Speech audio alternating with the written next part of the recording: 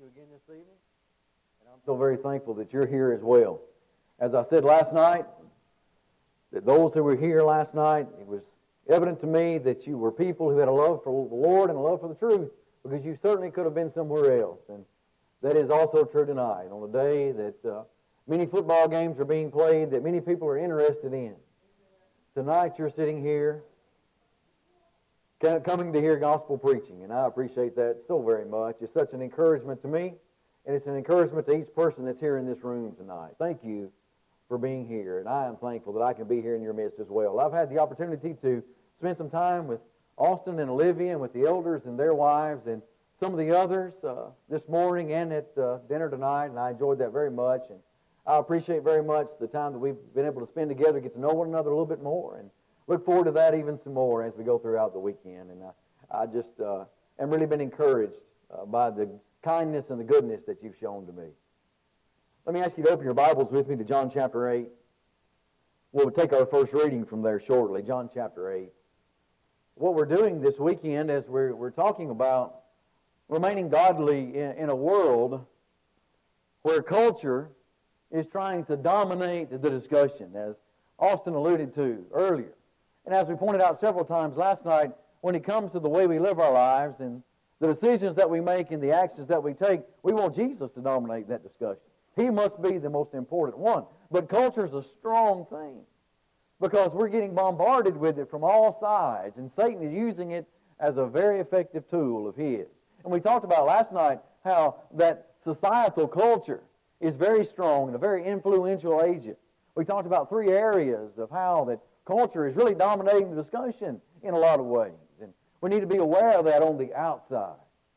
But you know what, brethren?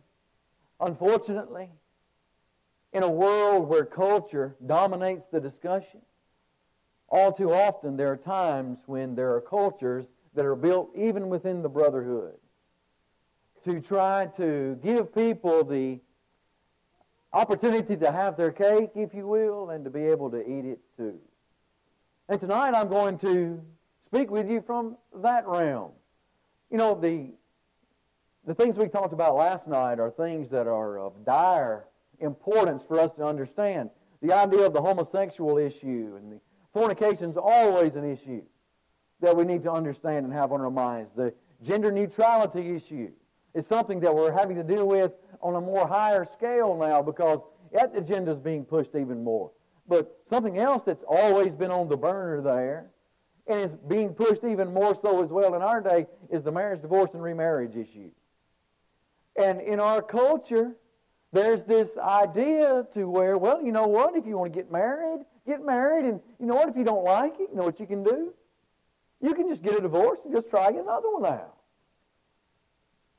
You know, there's really nothing to it. We do it all the time. Do you know that the divorce rate in the United States of America right now is 50%? Half of all marriages end in divorce right now.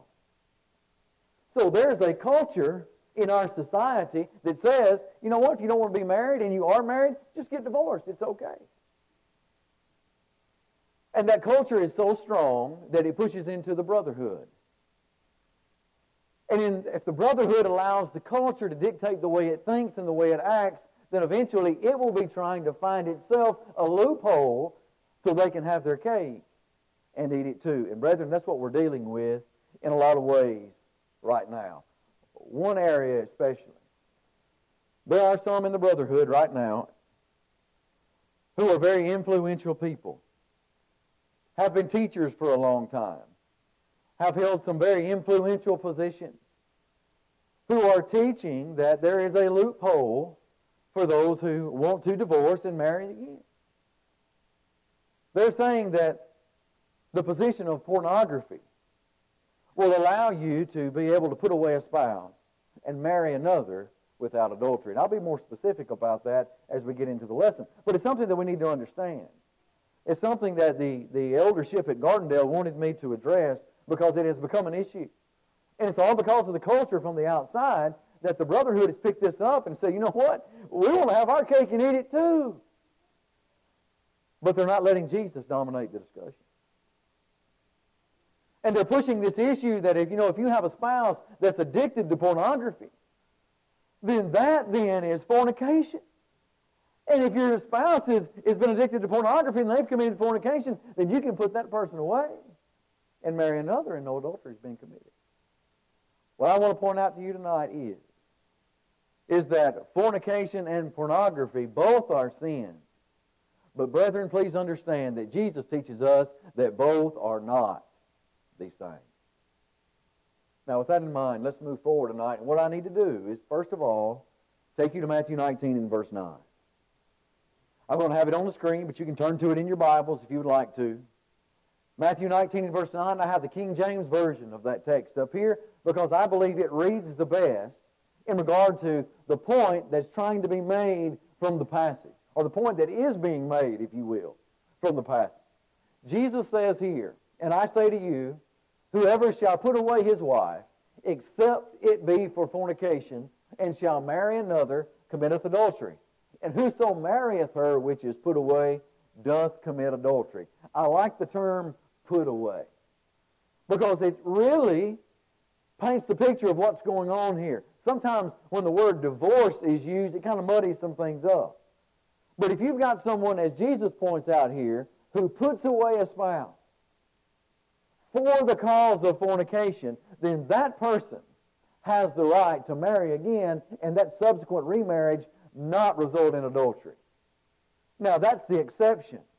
You take away the exception, and the rule is, whosoever shall put away his wife and marry another commits adultery. That's the rule. And we all need to listen to the rule. But the Lord gives one exception within that rule, and that is that if your spouse commits fornication, then you have the right to put that spouse away and then marry another. Also notice that the fornication comes before the putting away. There has to be a proper order there, and Jesus points that out. You know, we often talk about he who believes and is baptized shall be saved. Mark 16 and verse 16. And we find denominationalists that get that out of order, and they'll say, he who believes is saved, and then they can be baptized. And we say, no, no, no. That's the wrong order. Jesus didn't say that. But you know, so many brethren get this all out of order too, unfortunately. Look, be consistent. If we're going to be consistent with the Scriptures, be consistent with every Scripture. And it's the same way with this Scripture as well. Jesus here gives one exception and one exception alone for the cause of fornication. Now, what I need to do now, with this in mind, is I need to define some terms. I'm going to be very explicit in these terms. I don't know any other way to do it. Sometimes, brethren, we just have to be explicit when we're talking about things. I'm only going to bring these up on the board one time. If you want to take your phone out and take a picture of them, feel free to. I'm going to be referring back to them. But there's some things I'm going to have to say in here that are going to be somewhat clear and explicit. But I must be to be able to define exactly what we're talking about tonight. All right? First of all, let's define fornication. The definition of fornication is just this: illicit sexual intercourse in general. When you read the term fornication in your Bible, or if you're reading from a more modern translation that says sexual immorality, that's what that means, is fornication. The Greek word is porneia. That's the original Greek word. Listen, I don't speak Greek. You probably don't speak Greek. I'm not going to talk to you in Greek terms tonight. I'm going to speak to you in English. But that's what that literal English word springs from, is the word porneia. It's the word fornication. The newer translations have taken that. Even my trusty old King James here, New King James, uses the word sexual immorality. And I believe that's just a little bit too broad. Because what people have done today is taken that term sexual immorality and broadened it farther than what the Bible uses the term as. Fornication is very specific, and Jesus is very specific about it. It's just this: illicit sexual intercourse in general. But if I'm going to define fornication and intercourse is involved, then I've got to define intercourse too. I realize that's an explicit definition, but it must be. Intercourse, as it's defined in fornication, is physical sexual contact between individuals that involves the genitalia of at least one person. Please allow that to sink in and get an understanding of that. That's very important. We have to be able to understand that that's what we're talking about when we're talking about fornication. That's what's involved in that. That's what the term intercourse means as it is defined within fornication. Pornography. How would you define pornography? Well, here's the definition of that. Printed or visual material containing the explicit description or display or sexual organs or activity. That's pornography defined in a nutshell. That's what we're talking about there. Let's just stop right here for a minute. After we've read these three definitions, do any of us believe that the term pornography would fit in the definition of fornication? It just can't fit. Do you see my point from the definition of the terms already? That pornography can't fit into fornication because fornication involves physical sexual contact between two individuals. Pornography is just a printed or visual description of something that we're talking about here. Let me give you one more definition. What about lewdness and lust? Lewdness, lust, is defined as unrestrained acts or banners as filthy words, indecent bodily movements, conduct shocking to public decency. Now where would you put pornography? Would you move it up into fornication? Or would you move it down into lewdness and lust? By definition alone, we would have to move it down into the realm of lewdness and lust. Please understand, at this juncture, I'm talking about two things that are absolutely sinful. Throughout this lesson, understand, I am not condoning pornography at all. It is a sin. It's the sin of lewdness. And if I'm committing lewdness or I'm committing fornication, I'm sinning against the God who created me.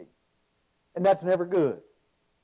However, we must define where one sin falls because it is important to the discussion of certain biblical topics. Most importantly, the one we're talking about tonight. So keep these definitions in your mind. They'll be brought up as we move along.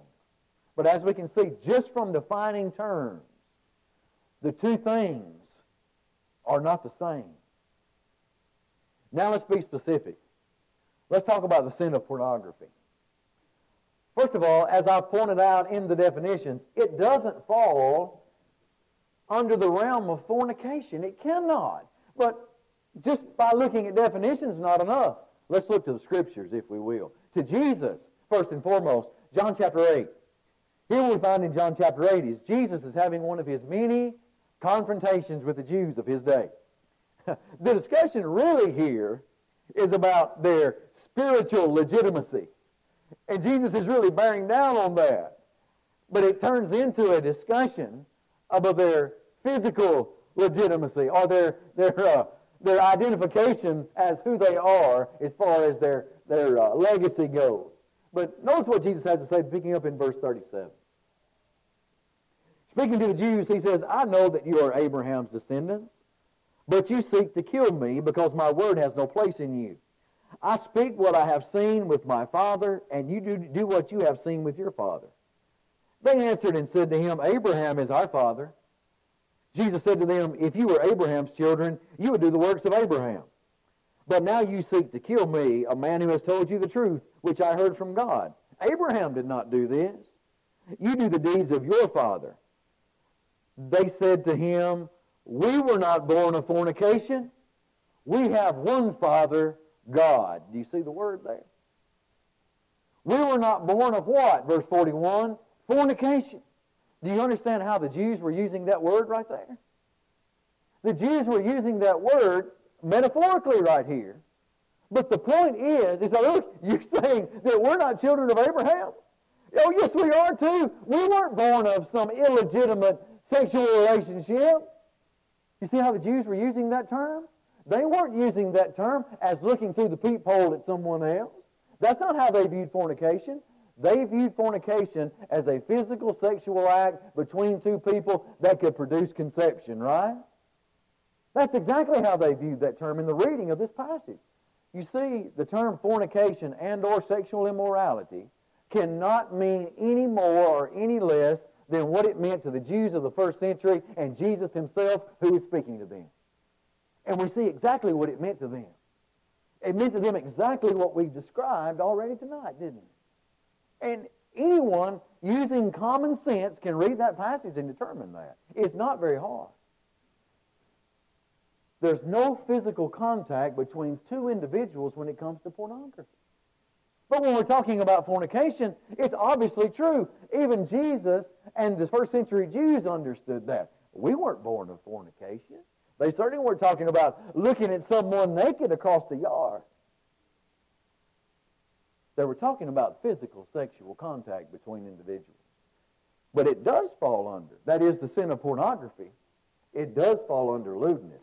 Let's look at a biblical example of that as well. 1 Peter chapter 4. 1 Peter chapter 4. Here Peter writing to some Christians who are suffering. They're suffering persecution at the hands of unbelievers. And it's tough. And Peter is encouraging them to do the will of God. And to not go back into the life that they had already walked away from. Brethren, just as a side point right here, let's you and I make sure we always do that too. Let's remember who we are. That we should always strive to do the will of God because of what God has done for us and never go back to the life that we've already lived. Chapter 4, beginning in verse 1. Therefore, Peter writes, since Christ suffered for us in the flesh, arm yourselves also with the same mind. For he who has suffered in the flesh has ceased from sin, that he no longer should live the rest of his time in the flesh for the lust of men, but for the will of God. For we have spent enough of our past lifetime in doing the will of the Gentiles, when we walked in licentiousness, lust, drunkenness, revelries, drinking parties, and abominable idolatries. Within that list in verse 3, my Bible, this older New King James Version, uses the term licentiousness. If you're reading from a newer translation of the New King James or the New American Standard, yours may say lewdness. It means the same thing. Different words, same meaning. So Peter's talking about here something that these people once walked in, once lived in. Well, they once lived their lives in all of these things. Lewdness, lust, drunkenness, revelries, drinking parties, and abominable idolatry. The word lewdness there, remember we're talking about acts. Unrestrained acts or manners, indecent bodily movements. Things that are shocking to public decency. Well, does pornography fit in that? Well, if you know what we've defined there in pornography, we're talking about things that are unrestrained, right? You're talking about unrestrained people doing sexual acts that are obviously shocking to public decency. It just goes beyond the idea of anything that is decent and moral in the minds of any person that has a proper moral compass. We all have to agree with that.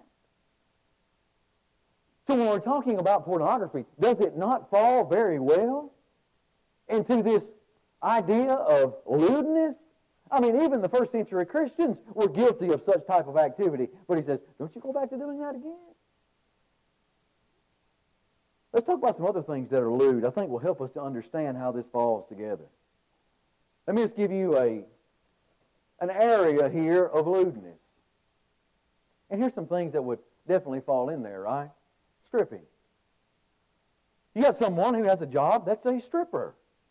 We've all heard of that, may have known someone who's done that before. Now just think about that. You've got someone who's up on a stage somewhere taking their clothes off, whether it be a male or a female. I think there's clubs that are both. And they're taking their clothes off in front of people. Maybe they're in a glass room or on a wide open stage. But they're doing those type of things, acts shocking to public decency, unrestrained acts that are against all moral validity. But there's no physical sexual contact between two individuals that involves the genitalia of another. You see my point there? That stripping can't be labeled under fornication because it doesn't fit the definition in defining the word or even seeing the biblical example. But it certainly would fit here under lewdness, wouldn't it? What about this? Sexting. I find it hard to even talk about that. But it's real. You have people that pick up their cell phone and they text someone else these sexual discussions they have with one another. I mean, it's graphic. I mean, it's talking about in words these unrestrained acts that are obviously shocking to public decency. But answer this question. Is there physical contact between two individuals right there of the sexual nature? No, not at all, right? It's not right. Don't do it, but it certainly couldn't fall under fornication, but it would have to fall under lewdness. In the same way, you got phone sex, right? I mean, I think that's just defining the same thing, just by picking up the phone and speaking instead of typing the words. But still, you got the same type of unrestrained acts shocking to public decency that are going on. But it's still not fornication. I hope you're following the path that I'm going here. Because some brethren are having a hard time following the path. So there again, where would pornography fall? Doesn't it fall just right in the same line with these other things where there's no physical contact between two individuals? But at the same time, it's sin. Let me just stop for a minute. Please listen to me, each and every one of you. Pornography is a sin against the God who created you. It's an act of lewdness, and lewdness is sin. And if you're given over to pornography tonight, you need to find some help. You need to get away from that because it's a sin that's going to send you to hell. It'll separate you from God forever, and it's addictive. It's like a drug, or it's just like alcohol. And what you try to do is you try to find pleasure in that. You sit and you watch that, and you're watching someone who's working through a script. It's all an act, and you're fantasizing about that, and you're trying to find that in real life, but you can't find it, and then you're miserable. Because what you watch on TV, on your phone, or whatever, is not happening in real life. And you're looking for it, and you can't find it, and the only way you can find the high is to go back to the screen. And the screen is just warping your mind. And you're going back to a problem to try to fix the problem, and it's doing nothing but making you worse and worse and worse and worse. And Satan is using you to the full. Get away from pornography. It's a sin. And it's wrong. And I'm not advocating it or condemning it tonight. I am just saying we're talking about two different things when we talk about these things. It's a separate sin than fornication. That's the point I want you to take from this point. Look with me to Ephesians chapter 5. The Bible shows us that we're talking about two separate things. Someone will say to me, if I was at home, because I tell brethren at home all the time, now listen, sin is sin. Stop categorizing your sins, trying to say one sin's greater than the other. And someone come up to me when I preach this back home, and I went, now, hold on a minute, didn't you say we couldn't categorize sins? I'm not categorizing sin. All I'm saying is that God has made a distinction in between sins at times because these certain sins deal with a certain biblical issue as we're talking about tonight. Ephesians chapter 5 is one of those sections again where Paul is writing, as Peter was back in 1 Peter chapter 4, and telling these Christians, don't go back to where you came from. No, your best life is where you are right now in Christ. But he reminds them of where they have been and where they are now. Look at chapter 5, beginning in verse 1. Therefore, Paul writes, be followers of God as dear children, and walk in love, as Christ also has loved us and given himself for us, an offering and a sacrifice to God for a sweet-smelling aroma. But fornication and all uncleanness and covetousness, let it not even be named among you as is fitting for saints. Neither filthiness, nor foolish talking, nor coarse jesting, which are not fitting, but rather giving of thanks. Listen to verse 5.